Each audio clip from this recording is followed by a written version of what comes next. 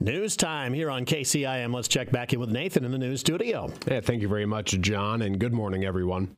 Authorities in Greene County have requested assistance from the Iowa Division of Criminal Investigation to lead an inquiry into a possible gunshot wound in Grand Junction over the weekend.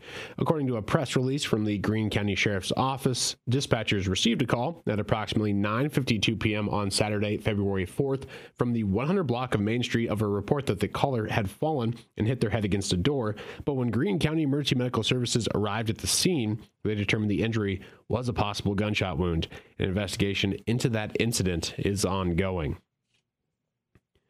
The next phase of Glidden's Liberty Rock Plaza is getting underway soon, with the project now heading out to bid. In the summer of 2021, the city, with support from the community, moved a massive boulder into Northland Park just off of Highway 30. The Liberty Rock was painted by well-known Freedom Rock artist Ray Bubba Sorensen II, and it highlights Glidden's ties to military service as well as the community's history. On Monday, January 23rd, the Glidden City Council officially put Phase 1 of the project into motion, and City Administrator Brooke Peterson says the council did approve a resolution soliciting bids for that project. Since this is largely funded with donations and grants, we have it broken down into a phase process. So right now we'd like to make the rock that we have already, it's already painted, we'd like to make it accessible so that people can come up on a trail extension and walk around the large painting and just kind of see it up close. It's best to be taken back, the entire picture from further away, but we do have a lot of requests to get up closer to the rock. She adds that the project's concrete sidewalk and the electrical portion are currently out for bid. The project has been in the works for several years, and city officials collected feedback from residents on what the project should look like when it is completed.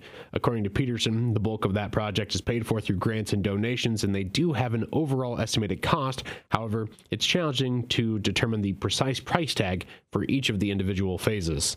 If we can get to the phase where we add the landscaping, we can purchase the plants and we can ask for volunteers to help us with the landscaping, which would cut down on the cost there. So a lot of the phases that we're trying to work through right now are a lot of things that are beyond the scope of what we can do as far as volunteer labor or upkeep. So right now we have the concrete work and the trail extension and the electrical. That's kind of what's out to bid right now. And we really want this to look nice. So we want to make sure that we have the right professionals coming in and doing that. And we're actually pouring footings for the structure, hoping that we can fundraise and we can get donations to eventually put a structure over it. So that way the base is already ready to go if we can get to that phase. The tentative plan is to select a contractor for this portion of the project on February 27th in the hopes that construction can get underway early this spring.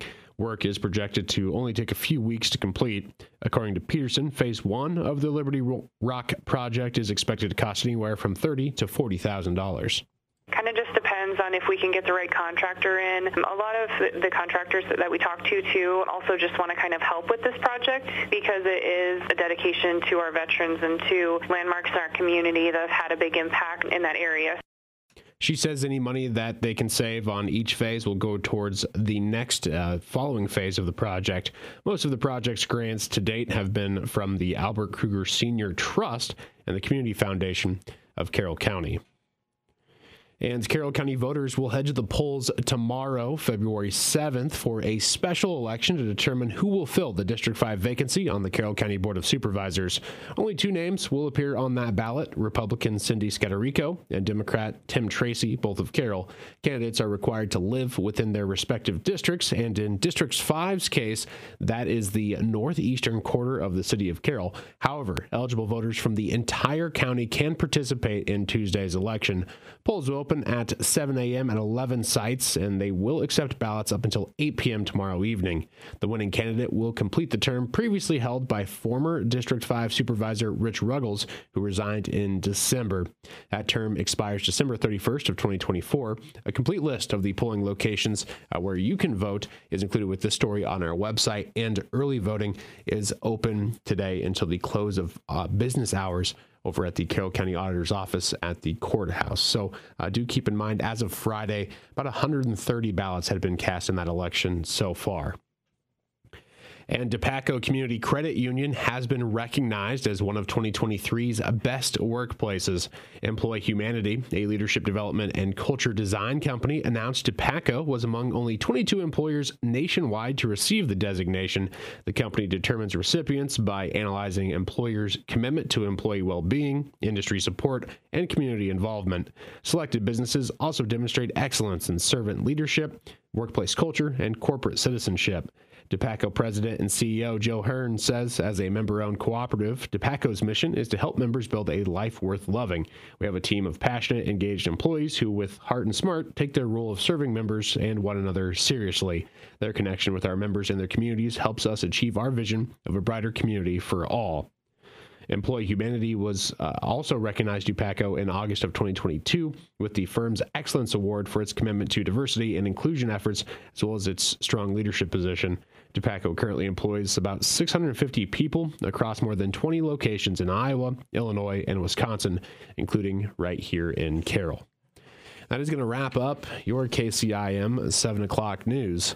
I'm Nathan Cones reporting. I appreciate it, Nathan. Once again, your news is available anytime you want it. Available on the website, the mobile app, not only news, but a lot of sports there as well. Weather with the Brinks Exteriors radar, the forecast, more podcasting, streaming, you name it, you get it all. Everything from the website, available right there on the mobile app, including our Show the Love contest. You can get entered through that mobile app, too. Download it in your app store just by searching KCIM.